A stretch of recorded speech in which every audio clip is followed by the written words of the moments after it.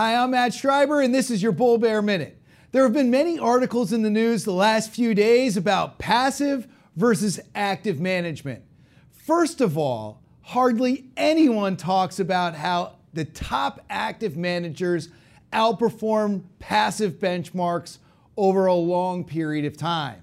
After all, investing successfully is a marathon, not a sprint. Many studies confirm that investors consistently underperform passive indexes because they either, one, absorb too much risk and sit on the sidelines for too long, or they end up chasing returns. Investors need to realize that passive index performance is driven by index construction. Active managers, on the other hand, perform due to asset allocation, sector exposure, security selection, and so many other factors. In addition, a manager may seek to outperform markets during positive trends, or they might try and reduce loss during negative market trends. A great way to immediately identify how a manager differs from a particular benchmark is a term called active share.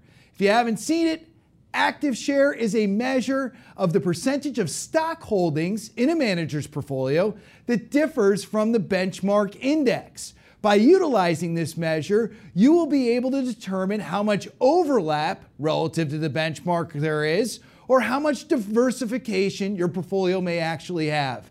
And that is your Bull Bear Minute.